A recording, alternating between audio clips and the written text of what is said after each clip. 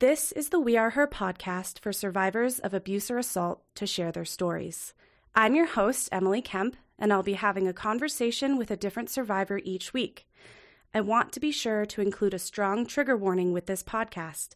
The content we discuss includes topics related to violence. Listener discretion is advised.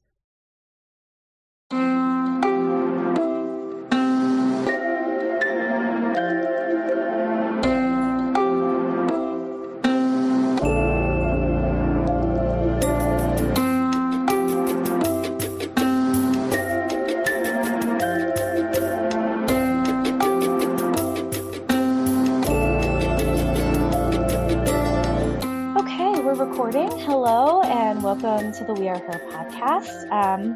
I'm just going to have you maybe take a second and introduce yourself. Thank you for having me. I'm Nicole Mooring, and I'm the founder and executive director of Voices of Change 2018. Yeah, and where are you located, Nicole? We are in Cleveland, Ohio. Tuning in from the Midwest. Yeah. Awesome. And do you mind me asking kind of how you heard about We Are Her and how you got connected with the podcast? I believe it was on a social media platform, so I'm not sure if it was Instagram or Facebook. It was one of them. And I, started following the page, and it's just, I love when, other people are really trying to advocate and, promote and bring awareness to sexual abuse and, have people talking about it, because it's such an epidemic and people need to be talking about it more. And it was just really intriguing to see what Stevie's doing and yourself, and just very inspiring. Yeah, and you're doing this work too, which is really amazing. I'm glad we could kind of combine forces. So thank you for introducing yourself, first of all. And second of all, the way I kind of like to do the podcast is sort of to have our guests start telling their story wherever they feel the most comfortable or wherever it makes the most sense to them. So I'm just going to kind of turn it over to you, and however you want to start sharing, go for it. So I am actually the survivor of domestic abuse from my first marriage. And both of my kids are actually survivors my son's a survivor of sexual abuse, and my daughter's a survivor of sexual assault, as well as emotional and verbal and mental abuse from her father. So I was in my first marriage. We were married for 12 years, and I dated him for about 5 before we got married. And unbeknownst to me, the abuse began, slowly. It was that gaslighting stage, and I didn't see it. They say love is blind, and it's true. It's a true statement. And it would start out, with just the real general insults. And over time, it became more and more. And the psychological warfare and the put downs and, you're fat, you're ugly, you're not good enough, you'll never amount to anything, those kind of things. And it was just repeated constantly. And he was very controlling and narcissistic. And I wasn't seeing it because I had gotten to the point that as time went on, I was so incredibly brainwashed. And the people that would tell me, I would get on the defense and I would stick up for him, not realizing what I was doing because, you just didn't. I didn't. When you're in it, it's so hard to have enough of a perspective in order to really get clarity around what's happening. And that's what abuse is intended to do. It wants you to doubt yourself. It wants you to second guess yourself. That's what he had been conditioning you to do. So it makes sense that you would, see things that way or behave that way. For sure. Oh yeah. Yeah. And now looking back, obviously I have a totally different perspective, but going through it, you don't know. And, so, that of course, went over a long period of time, and he was unable to have kids. So we adopted both of our kids. And when my daughter Macy was born in 2003, and he was an excellent dad for that first year. He does have a drinking problem, so the drinking I noticed became more excessive, and with that, the abuse became more excessive, and the control became so excessive as far as what I was allowed to do and what I couldn't do. So I became very isolated, choosing to, because, it was very embarrassing. And so I think subconsciously I knew what was going on, but yet I didn't want the world to see. I didn't want my family and friends to see what I was going through. So I would put on this facade and paint this smile on when I'd be around people. But little did I know, everybody realized it. They saw how unhappy I was. And, the only thing that at that point I was happy with was my daughter and being a mom, because that dream had finally come true. And so I knew we were headed south. We tried the counseling, and, it was never his fault. It was always my fault. And the lies I would be asked to tell, to his family, it became so excessive that I couldn't remember what was truth, fact from fiction. And I'm just like, who is this person? I don't know you. So, all that starts adding up, and it becomes more and more and more. And so in the midst of all this, even though I know this is going on, and I truthfully was miserable, and I knew at that point I wasn't in love with him. And quite frankly, looking back, I was never in love with him. I was in love with the idea of having kids, being a mom, really. But in the midst of all this, we get a phone call from the adoption agency, and they have a little boy. And I was like, I'm an only child, and I hated it. I still hate it. Right. So I was like, oh my gosh, here, then I'd have a sibling for Macy, and my daughter's Macy. And so we adopt this little boy, and, he's placed as a, healthy Caucasian newborn, and, everything's great. And about 4 months into it, he's about 4 months old, and all of a sudden, I didn't have to give birth to know something wasn't right. Something was wrong. And I heard everything from my ex-husband. It was, you're stupid. There's nothing wrong with him. He's the second child. Macy's doing everything for him, all of that. And lo and behold, he was diagnosed with a genetic disorder, as well as autism eventually. We were told at 14 months old, he'd never walk, he'd never talk. I mean, we were given the worst case scenario ever based on textbook material, basically. And in this time, my ex had become more of an alcoholic, washed his hands of, he really wanted nothing to do with our son. He wasn't going to be the football player and the jock and, et cetera. And I just consumed myself into, I'm the type of person, if somebody tells me no, that's a challenge for me. And I took those words the doctor told us, and that just gave me so much ambition to prove them wrong. So I had him in everything, every possible therapy imaginable. And I say this next statement with love. He is talking. He does not shut up. And I say that with the utmost of love, because he is just the joy. Oh, I mean, me too. So, sometimes you're just born a talker, Yeah. But, all those things that I was never told. He'd never walk, he'd never talk, and he's doing it all. And you know what? Things were delayed, but you know what? It's all those milestones that it was delayed, but you know what? It's okay. That's him. That's what makes him, that's what makes Evan. His name's Evan.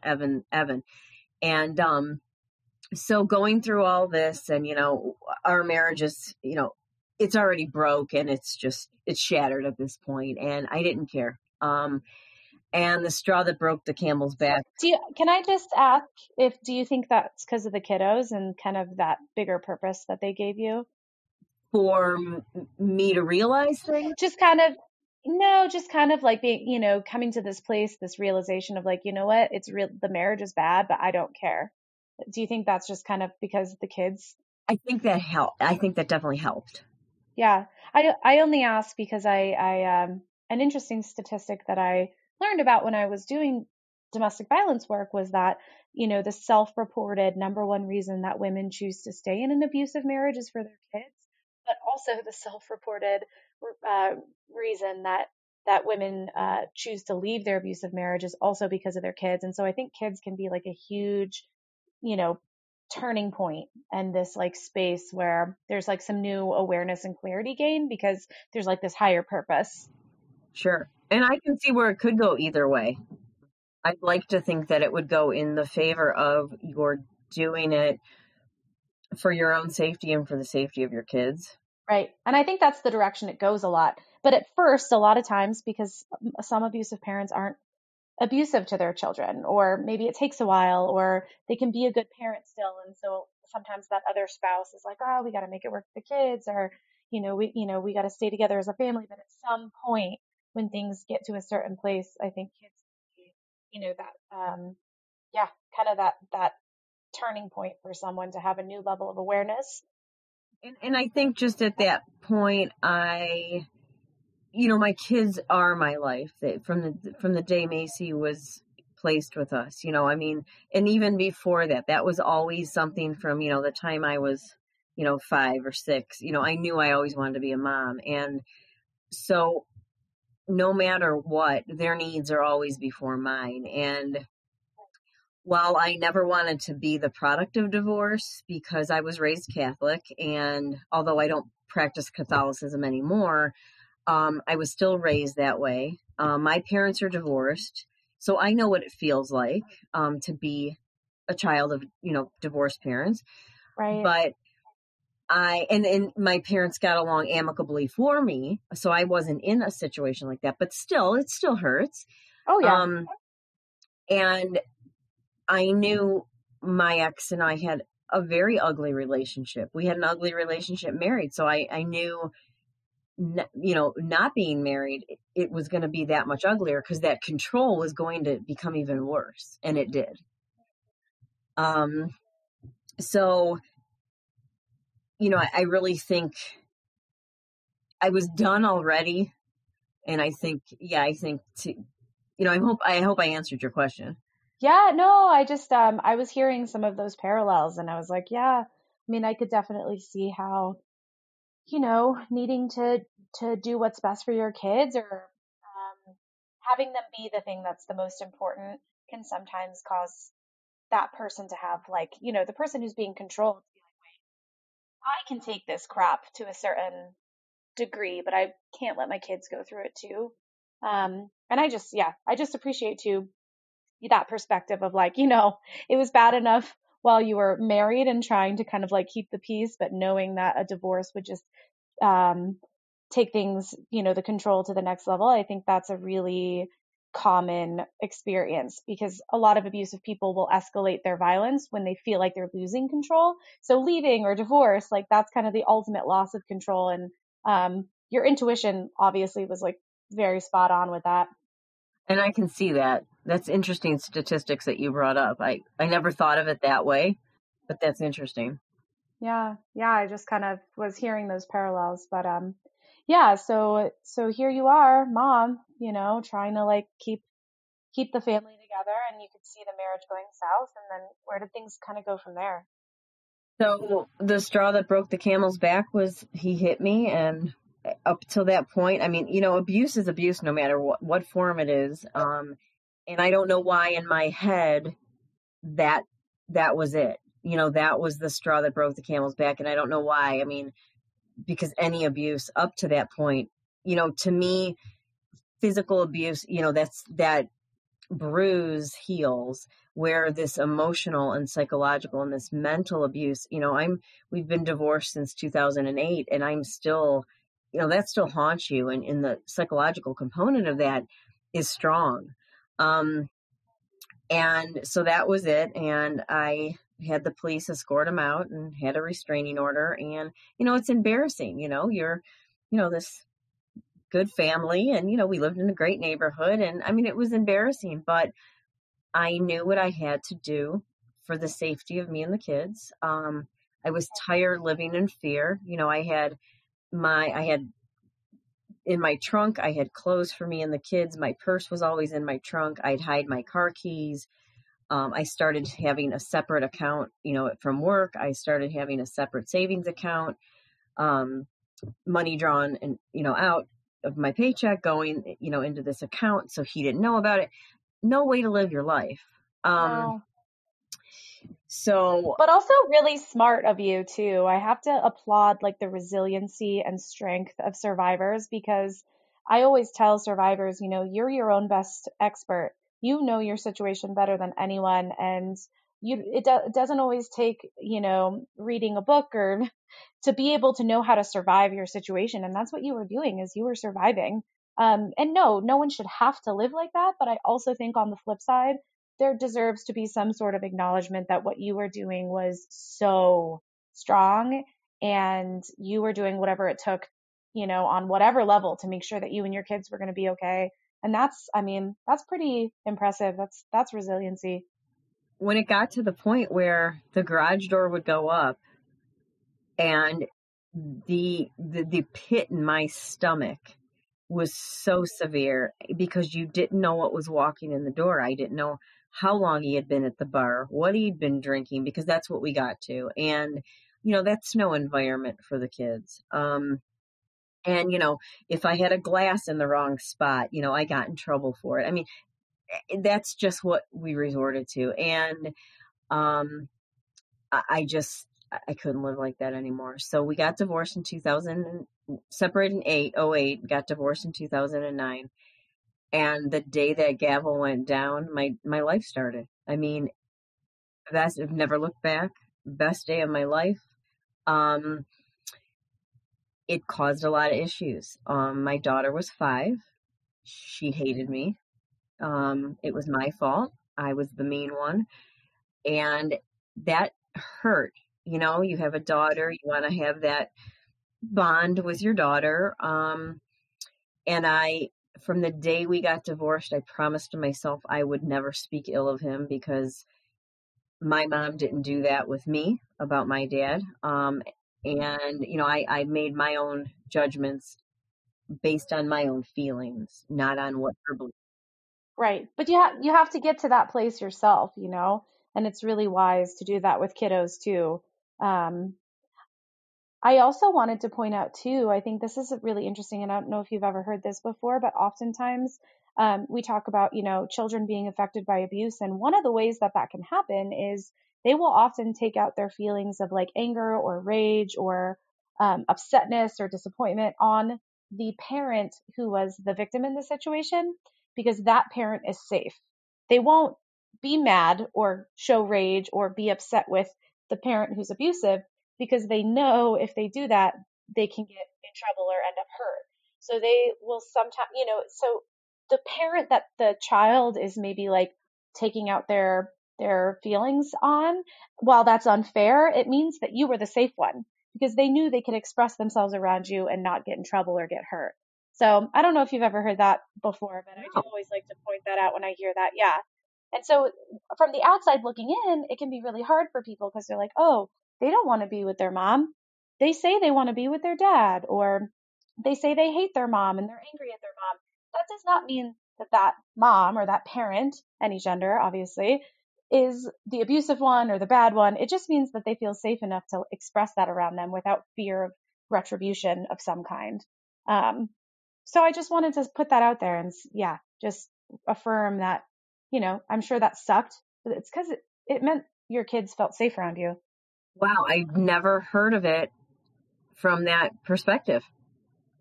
It makes sense, though. It totally makes sense. Oh, God, right. Yeah, they would never do that to him because they're afraid of him. Oh, yeah. Yeah. Oh, yeah. I mean, she was deathly afraid of him. And she knew if she could be angry around you without you, retaliating. That's interesting insight. Yeah. Just thought I'd throw that out there. Oh, I appreciate that. Yeah. Okay, so backing up, you are now going through, or the divorce is over and the kiddos are starting to kind of express how it has affected them. Yeah. So, Macy and I it was rough for a long time, for many years.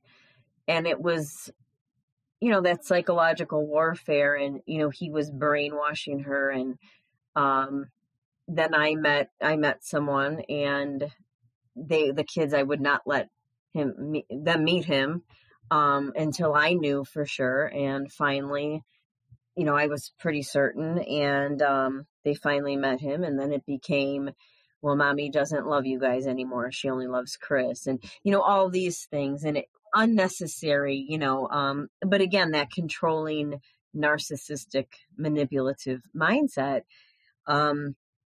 So then, we have these, challenges to overcome then because of now this new situation. And so in 2013, I got remarried, and, the kids have a good relationship with him, but in the beginning it was rocky because of all this negativity that was being fed through their dad. So things, and my relationship with him was just ugly. I mean, I don't know that it could have been uglier. Not proud of it, but it was. I mean, it is what it is. And I would try to keep I would bite my tongue so many times so I wouldn't react in front of the kids. And it wasn't easy. It wasn't easy at all. So in 2016, I have always been a firm believer that, with kids, you talk about sexual abuse. And I had always given them their talk about, nobody touches you where the bathing suit goes. And even Evan with his special needs, he is higher on the spectrum, and, his cognitive level, he's higher in things. So, he understands things. And I've never let him use that as a crutch or anything. He still is accountable for things. And, so I've always given him the speech, just as I've given Macy. And so January of 2016, just happened to give him the speech again. And unbeknownst to me, I didn't realize how the conversation was going to turn. And he discloses to me that someone we know, sexually abused him. They molested him. And I believed him. I knew it. I knew with every ounce of my being, there was no question in my mind. But what do you do? What do you do? You can prepare yourself and you can talk about it. But the reality is, we all talk about it. We can get to that point. But then what? What do you do? Right. And as a parent, that's got to be so freaking emotional. And it's like, how do you keep someone else calm while you're freaking out? Or like, how do you provide him a sense of security when your whole world is just blown up? I mean, to have to hold that space is so intense. I mean, I was, because you don't expect it. Because let's face it, it's never going to happen to me. It's not going to happen to me, So we sat there, I sat there with him, and we talked about it, and everything that he told me, there was no way he would know these things, which convinced me even more that he was telling the truth. And so I just said, I was proud of him for telling me. I believed him. He was safe, and we would take care of it. So, but I didn't know what that meant. Right. Right. I'm trying to convince him, although I'm not convinced myself, because what the hell does this mean? Right. What are the implications of this? Where do you go from there? Who do you tell? Like, what is the process? Right. So, and then I didn't realize what was to unravel after this. So, I tell my husband, and, we're both mortified. And, I chose not to call my ex-husband for obvious reasons, to tell him. And my daughter was seeing a psychologist at this time, because of all the, intense psychological crap that she had gone through and was still going through. So I called her up and I said, Evan just discloses this to me. What do I do? And of course, unbeknownst to me, she has to report it. I didn't know. She's a mandatory reporter, right? Right. And I had no idea. I didn't know what this whole thing looked like. So we start the ball rolling and Child Services gets involved and he goes in, he has a forensic interview, he has the forensic medical, and the police start getting involved to start their investigation. And I get a call only to say that it was unsubstantiated. And I was like, what? There's no way. There's no way. Like, and that's from the police. They're the ones who said it was unsubstantiated. No, this was from Child Services. Okay. Oh. And the reason it was because in a forensic interview, as I'm sure you know, I don't know the listeners, but I'm sure you know this, they're asked a question, do you know the difference between the truth and a lie? Well, kids that have special needs don't know how to answer that question. They do know, but they don't know how to answer that question, how it's presented. So Evan's answer was no. So they unsubstantiated it. And so his perpetrator. Oh my gosh. I also just thank you so much for being so, open with the story of your son and his special needs. I think it's so important to touch on the fact that people with special needs, people with disabilities are at a much, much higher risk of being abused or assaulted. And then the system doesn't know how to approach those situations in an educated manner. They just don't know what they're looking for. They don't know how to ask the certain questions. And so, first of all, I'm just so freaking sorry that was your experience and that was Evan's experience. And also, I think it probably happens a lot more than we even know. And to be able to spread some awareness about that is so key. Oh, yeah. I was mortified when I started to unravel even more as time went on, and I'll get into that a little bit more. But you're right. I mean, the special needs population, they're 4 times more likely to experience violence. And when you think about that, I mean, it's disturbing enough to know that anyone has to endure it. But you have a child with any kind of a disability, cognitive or physical, it's just that just puts that at such a disadvantage. So, and they're not believed. So because they communicate differently, and therefore it must mean that it's not true. Exactly. And that's not fair. And that's where the justice system it's very discriminatory when it comes to kids with special needs. So we get through this portion of it. And, again, back to my statement in the beginning, you tell me no, and I see that as a challenge. Like I knew he was telling the truth. I knew something had to be done, and I wasn't going to give up. But what does that look like, right? They unsubstantiated it. So all I can think of was this person is out there, and let's face it, there's probably other kids. And how do I prevent this from happening again? So fast forward, that's still 2016, and middle to end of summer. So fast forward to June of 17, and Evan starts having these horrific meltdowns like I've never seen. I can't even, they're indescribable. They would last anywhere from a couple minutes to 4 or 5 hours.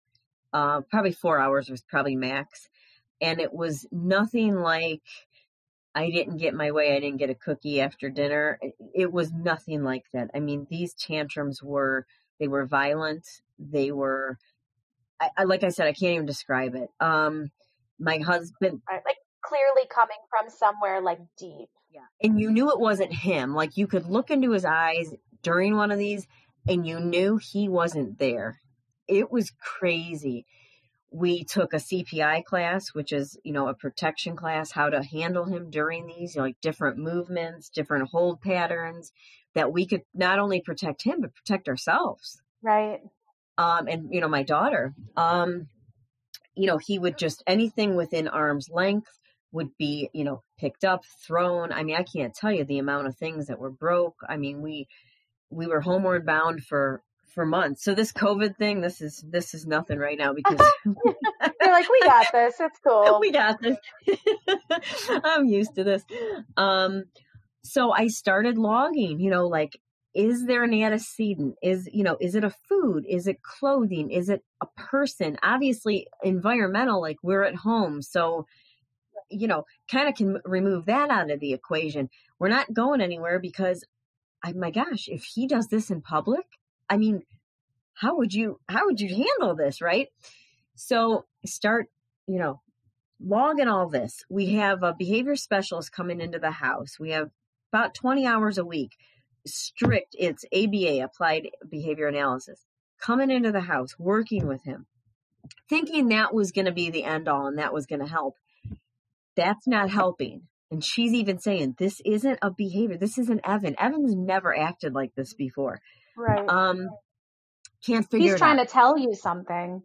Right. But we have no idea. Can't figure it out. So we get all the way through. He starts school in August. I tell them, I go to school, he's on an IEP, an individual education plan because of his special needs. I set up a meeting with the principal, the special ed director, the intervention specialist, speech therapy, everybody. Sat down. I explained what's going on. I said, I haven't a clue as to why. I don't know why. But all I can tell you is this is what he's demonstrating at home. I don't know if you're going to see it here. But I was being transparent. Right. Work with me. Yeah. Fortunately, this is the start of 6th grade. We're in middle school now. He's got a lot of friends. I mean, life's good for Evan. But not at home. We can't figure this out. So still racking my brain. And, you take him to psychiatry and all they want to do, increase his meds. No, that's not the answer. Like, for me, that wasn't the answer. You wanted to get to the bottom of it. Yeah. Not just mask symptoms. So we get all the way through the school year up until April of 18. And all of a sudden he starts having these at school. How humiliating for the poor kid. But he can't control it. So again, still trying to figure it out. Now the school's getting mad and I'm like, you know what? I came to you. Now I'm mad at the school because I'm like, I came to you. I've been honest with you. I'm not hiding anything from you. Like, what good is that going to do me? Right. So we, thankfully we're at the end of the school year. So that's in April. We get through the end of the school year. We have a handful of incidences at school. So in June, we decide there was a graduation party, and so we brave it. We decide to be brave, and my husband and my daughter and my son and I, we go to this graduation party. And I have to admit, I was scared to death because we haven't gone anywhere. We have not gone anywhere, all 4 of us, because of these meltdowns. So we go to the graduation party, and the kids were with me, so my cell phone's in my purse, and I don't realize that my daughter keeps texting me. I want to go. Please, can we go? Can we go? Can we go? I mean, just incessantly texting me. Well, later on that night, to find out, as we were on our way home at the graduation party, she was sexually assaulted. And yeah, I'm like, oh my gosh. So now both my kids are national statistics, right? And I'm like, how does this happen? How does this not happen once, but twice? And I'm like, I am not gonna, I'm done. Like now that mama bear, like I just Mm-hmm. rose to a new level. Yeah. So I called Child Protective Services and I reported it because now I know what to do, right? So we start the ball rolling, we go through the whole process, and it's substantiated, and they start the police, investigation. So it's during this time we're going through this, and all of a sudden, and I really truly believe it's because that happened, and not that I wish that happened, because I don't, but I think it was a knee-jerk reaction for Evan. Evan discloses for the second time that he was abused again. And so now I'm going through Macy's case, and now I have Evan again. Same perpetrator for Evan as the first time. Macy's perpetrator was different. It was not the same as Evan's. I called a social worker up, and she was quite upset. She's like, I've never had this happen. And I'm like, she goes, what can I do? I'm like, put him behind bars. Right. You're like, I don't know. What can do. you do? You're the one in the system. I'm just trying to, figure out what the hell. Oh, Yeah, man. right? Yeah. So we start the ball rolling on this one. So now I have 2 cases I'm trying to be sane about, and, keep my sanity. So Macy's is moving along great, and there's nothing great about our justice system, let's be honest.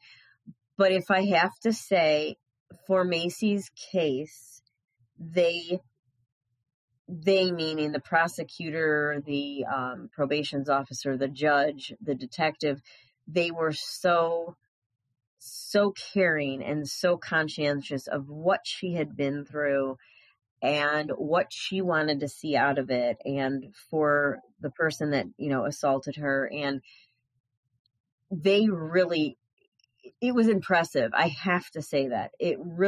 She got justice. He had jail time served, mental health assessment. I mean, he's on the registry for 15 years. I mean, I was hell-bent. I mean, he had to be. I mean, you're not going to get a slap on the hand. I'm done. I'm sick of these perpetrators just, oh yeah, okay, that's it. Your day in court's done, and go out and do it again.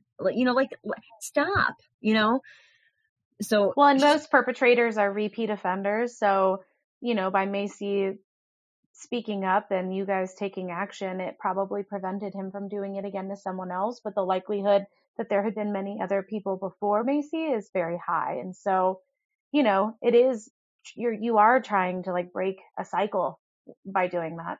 Sure. Absolutely. So, her case is moving along, and so we start on Evan's case for the second time, go through the forensic interview, the forensic medical, and it is substantiated this time. And I have to be very cautious on what I'm saying, because we still, even though that was in 2018, we are still in criminal processes. And but I wish I could say more, because there's been a lot to the case that's been extremely disheartening. But the police got a hold of the case, and what I can say is we were discriminated against. I had requested some things that were not done. And it's taken, I mean, obviously it's been 2 years. I mean, he disclosed July 23rd of 18, and it's July 1st of 2020. And, I mean, I'm fighting it still. And, to say we've been discriminated against is putting it lightly.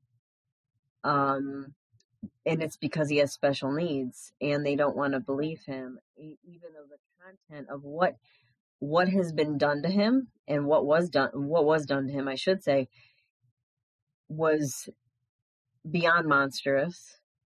No kid would know this stuff. This child is, I monitor everything. I monitor his internet time. What he watches on TV. And even if you didn't, even if a parent wasn't as, I'm a helicopter mom, as my kids call me. Right. I'm like, I'll take it.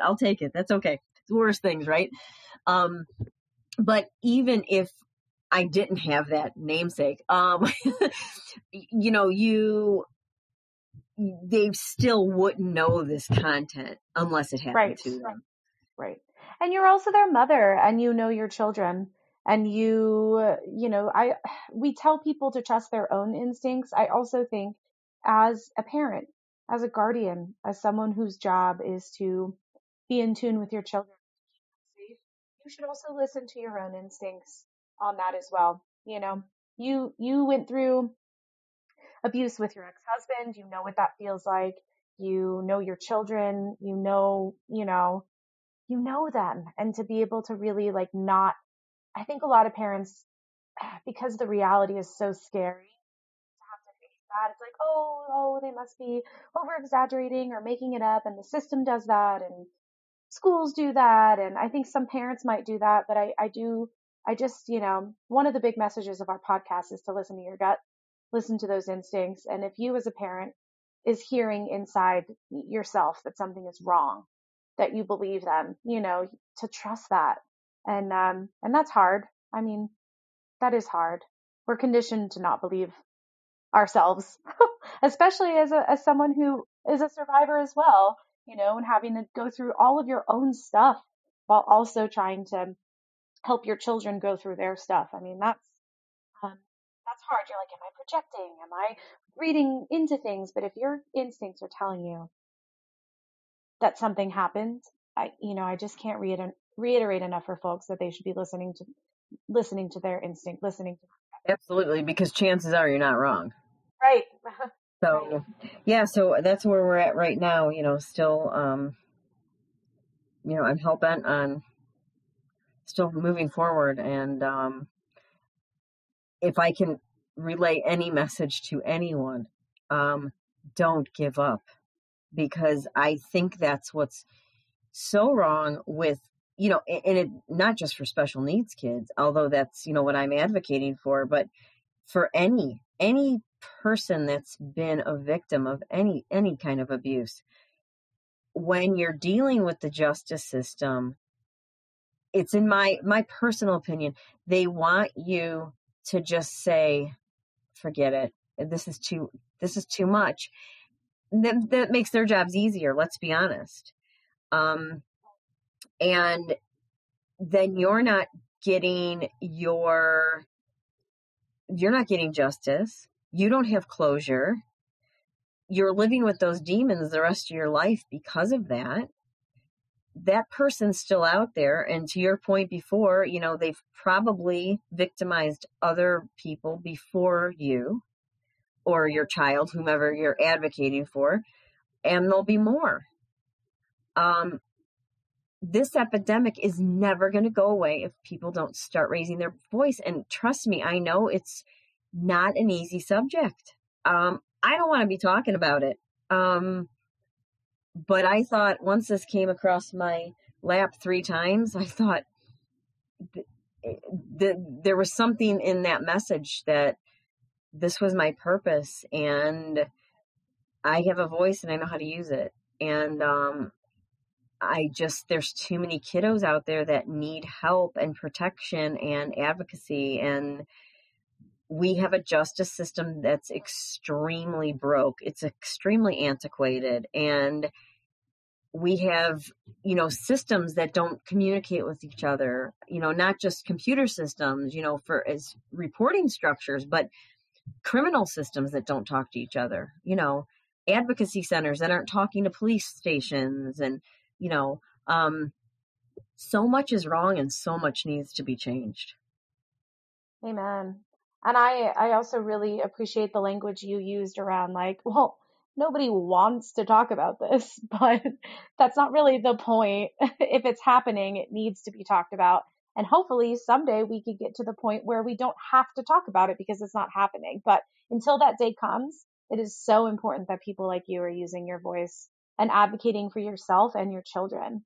And it's not easy. I know it's not. I mean, I know it's tough. I know it's tough to think about. It's tough to deal with, whether it's yourself or your child or someone close to you, a friend, a family member.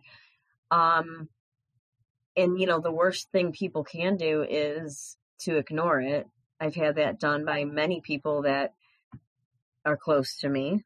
Well, that's clearly not helping the problem. So it's not. I think, people don't know what to say, but saying nothing is more hurtful than saying, I don't know what to say, but how can I help? Right. It's a lonely road, and it can be made different if society looked at it from a different way. Right. It reminds me of that Mr. Rogers quote, anything that's mentionable is manageable. Well, I like that. I've never heard that one.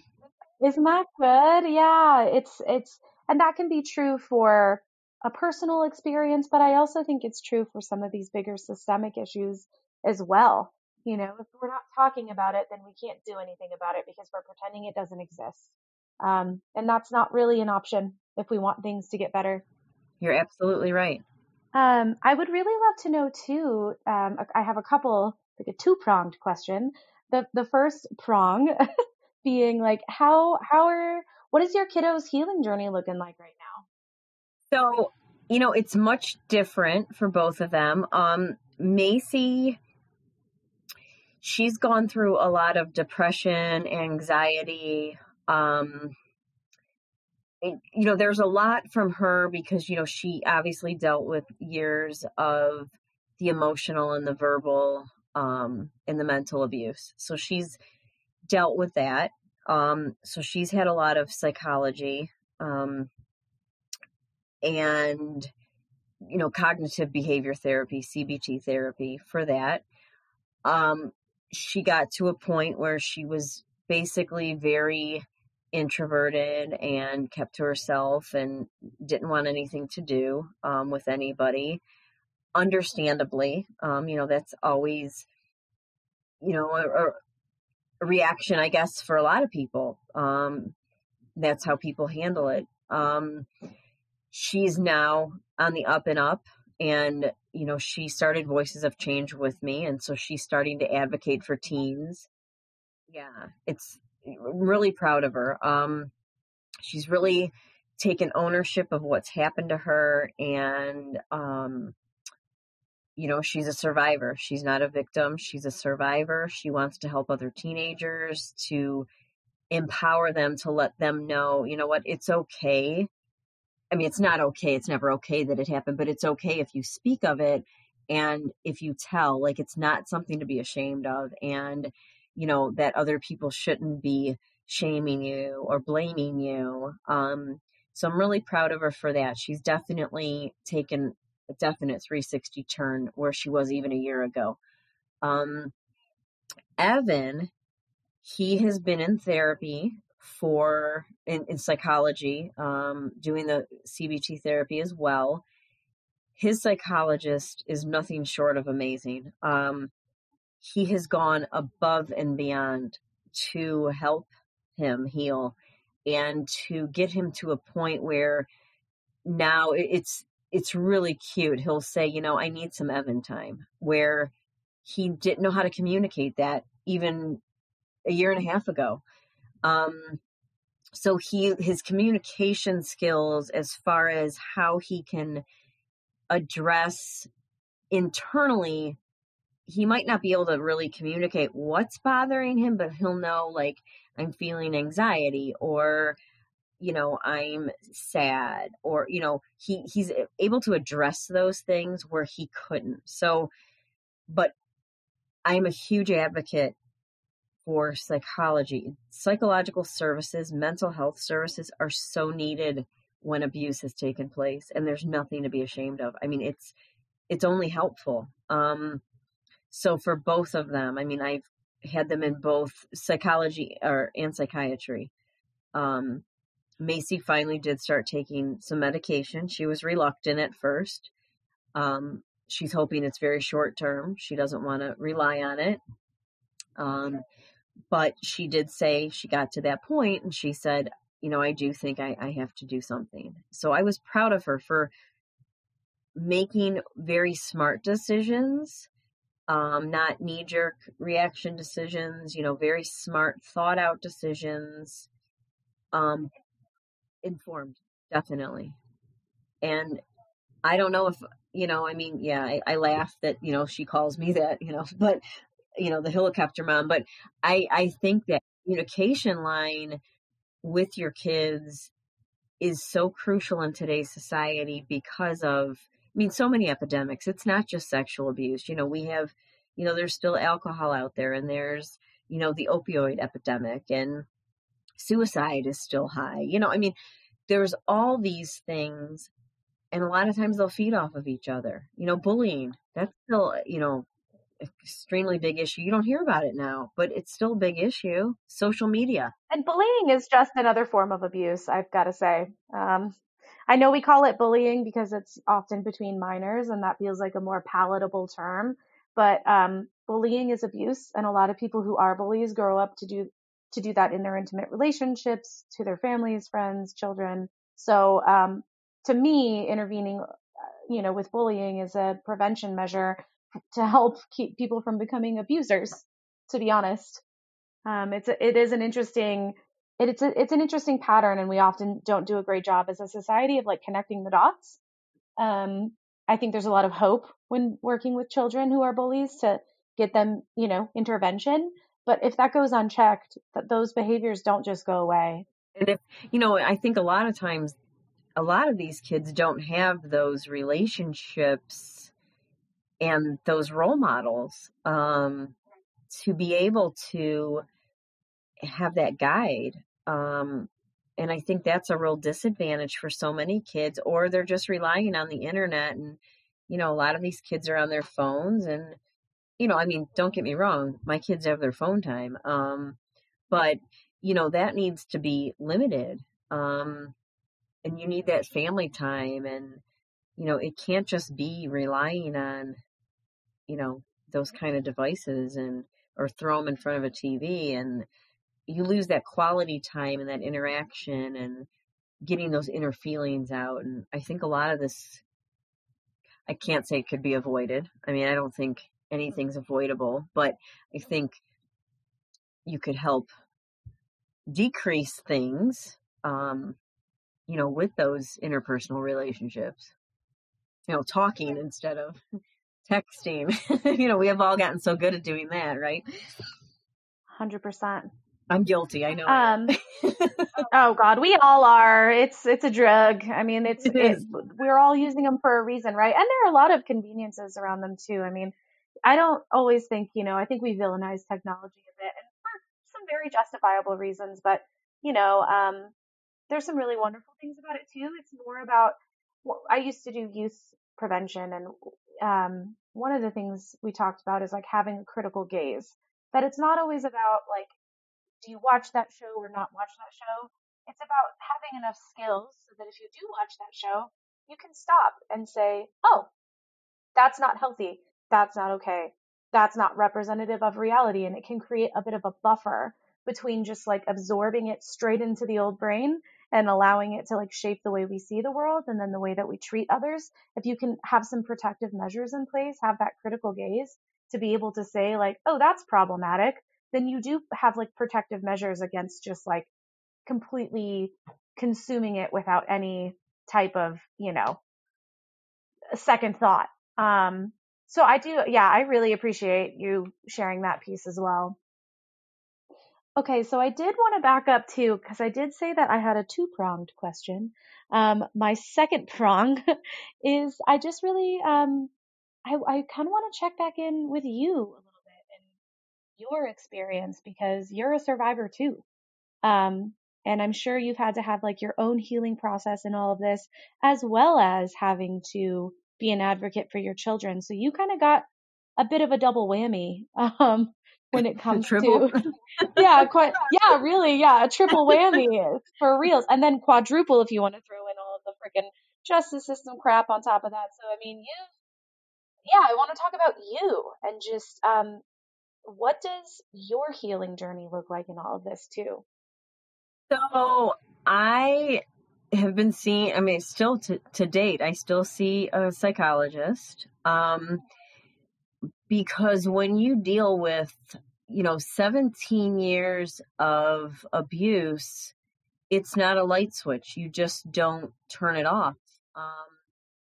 And it's amazing how many things can take you back. And you don't want to live in the past. I mean, it's definitely not my goal. But there's things that, will happen, and it's very hard. He ruined my self-esteem, my self-worth, my self-confidence, and that's taken a long time to rebuild. And I definitely don't want him to have that power anymore, because he doesn't own it. But again, it's just something that it's a work in progress, and it's something every day. I have to work on it every day. And, you're going to have setbacks.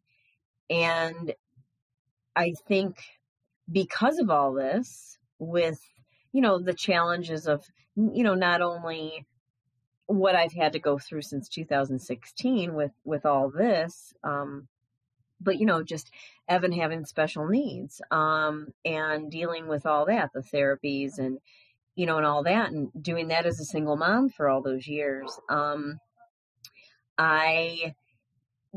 adds the strain and the stress. And I'm not a person that I have a very hard time asking for help. I'm just one of those people. And that's probably not a good thing. That's just me. I've always been like that. But I also am a person that I talk about what I go through or what I've gone through because I want support. I don't want sympathy. I'm not a person that wants sympathy. And there's a fine line between those two words. No, but that's a really helpful reframe. That's a very helpful reframe. And I think it is because, I've seen a lot in my life, and I've seen a lot of people, and even to date, and I know some people, and it's always the poor me, look what happened to me, and that's not attractive. And I know some people just have a hard time with things, and I'm not making light by any means. Everybody handles things differently, but I've just always lived by, okay, yeah, this sucks. It sucks. Wouldn't have wanted to go through it. Wouldn't want to do it again, but what can I take away from it? How can I grow from it? What can I learn from it? Kind of an attitude. And I think that's just always helped me because you can't stay stuck in the moment. Life goes on no matter what. And if you keep dwelling on things, you don't have that opportunity to move forward, and then you're wasting so much of your time. So even though I'm still seeing a counselor, I'm not letting my life pass me by. I'm working internally on me, and, I choose to still see her for my own benefit. I definitely, in the beginning, it was more for me to rediscover who I was, because I lost me. I didn't know who I was. He stole me. I mean, he stole my identity. He stole everything about me, which is, to be yourself and to know who you truly are is so critical. So I had to find that person and like that person. And I think that's huge. And I didn't understand that for a long time. But then I did. And, that helps you. Yeah. But I will say.